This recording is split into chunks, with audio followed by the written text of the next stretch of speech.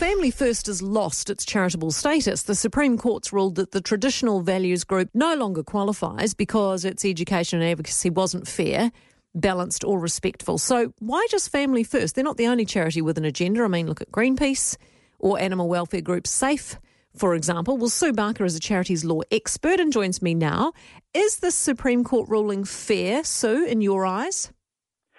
Good morning, Kate. Well, I do have concerns about it, I must say. I mean, this process has been going on for almost a decade. Family First was originally deregistered in 2013 for making submissions on the same-sex marriage bill.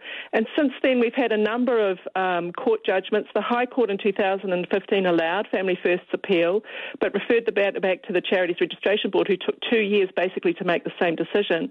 Family First appealed again, and the High Court this time dismissed their appeal, but the Court of Appeal upheld it by a majority of 2-1, and it's the Attorney General's appeal to the Supreme Court that has now been allowed. So this is obviously an issue on which different judicial minds can differ, and my concern is that there isn't enough guidance in the legislation. If the legislation had been clearer, we would not be having to spend thousands, probably hundreds of thousands of dollars and years arguing over these issues. So I really do think we need to clarify the position in legislation.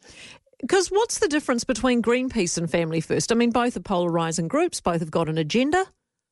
That's what worries me. I mean, I know that a lot of people don't like Family First's position on many issues, but basically Family First is being deregistered for engaging in the democratic process. It has not broken any laws.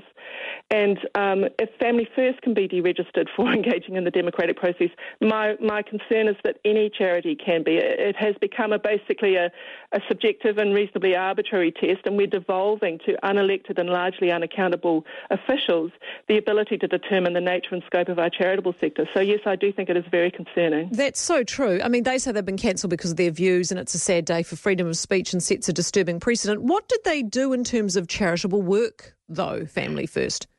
Well, that I think is one of the great myths, that charities are restricted to doing tangible work only. In fact, over the centuries, if you look back over the centuries, charities have been involved in advocating for social change. Many important societal changes, such as the abolition of slavery, universal suffrage, anti-smoking laws, I mean, you name it. Charities have been involved in advocating for those changes. And it's traditionally their key role, and also they have an important role in holding government to account. And if we don't protect the independence of charities, if we allow it to be determined basically at the whim of officials, we are undermining what makes them distinctive and valuable to begin with. And what we are really undermining is our democracy.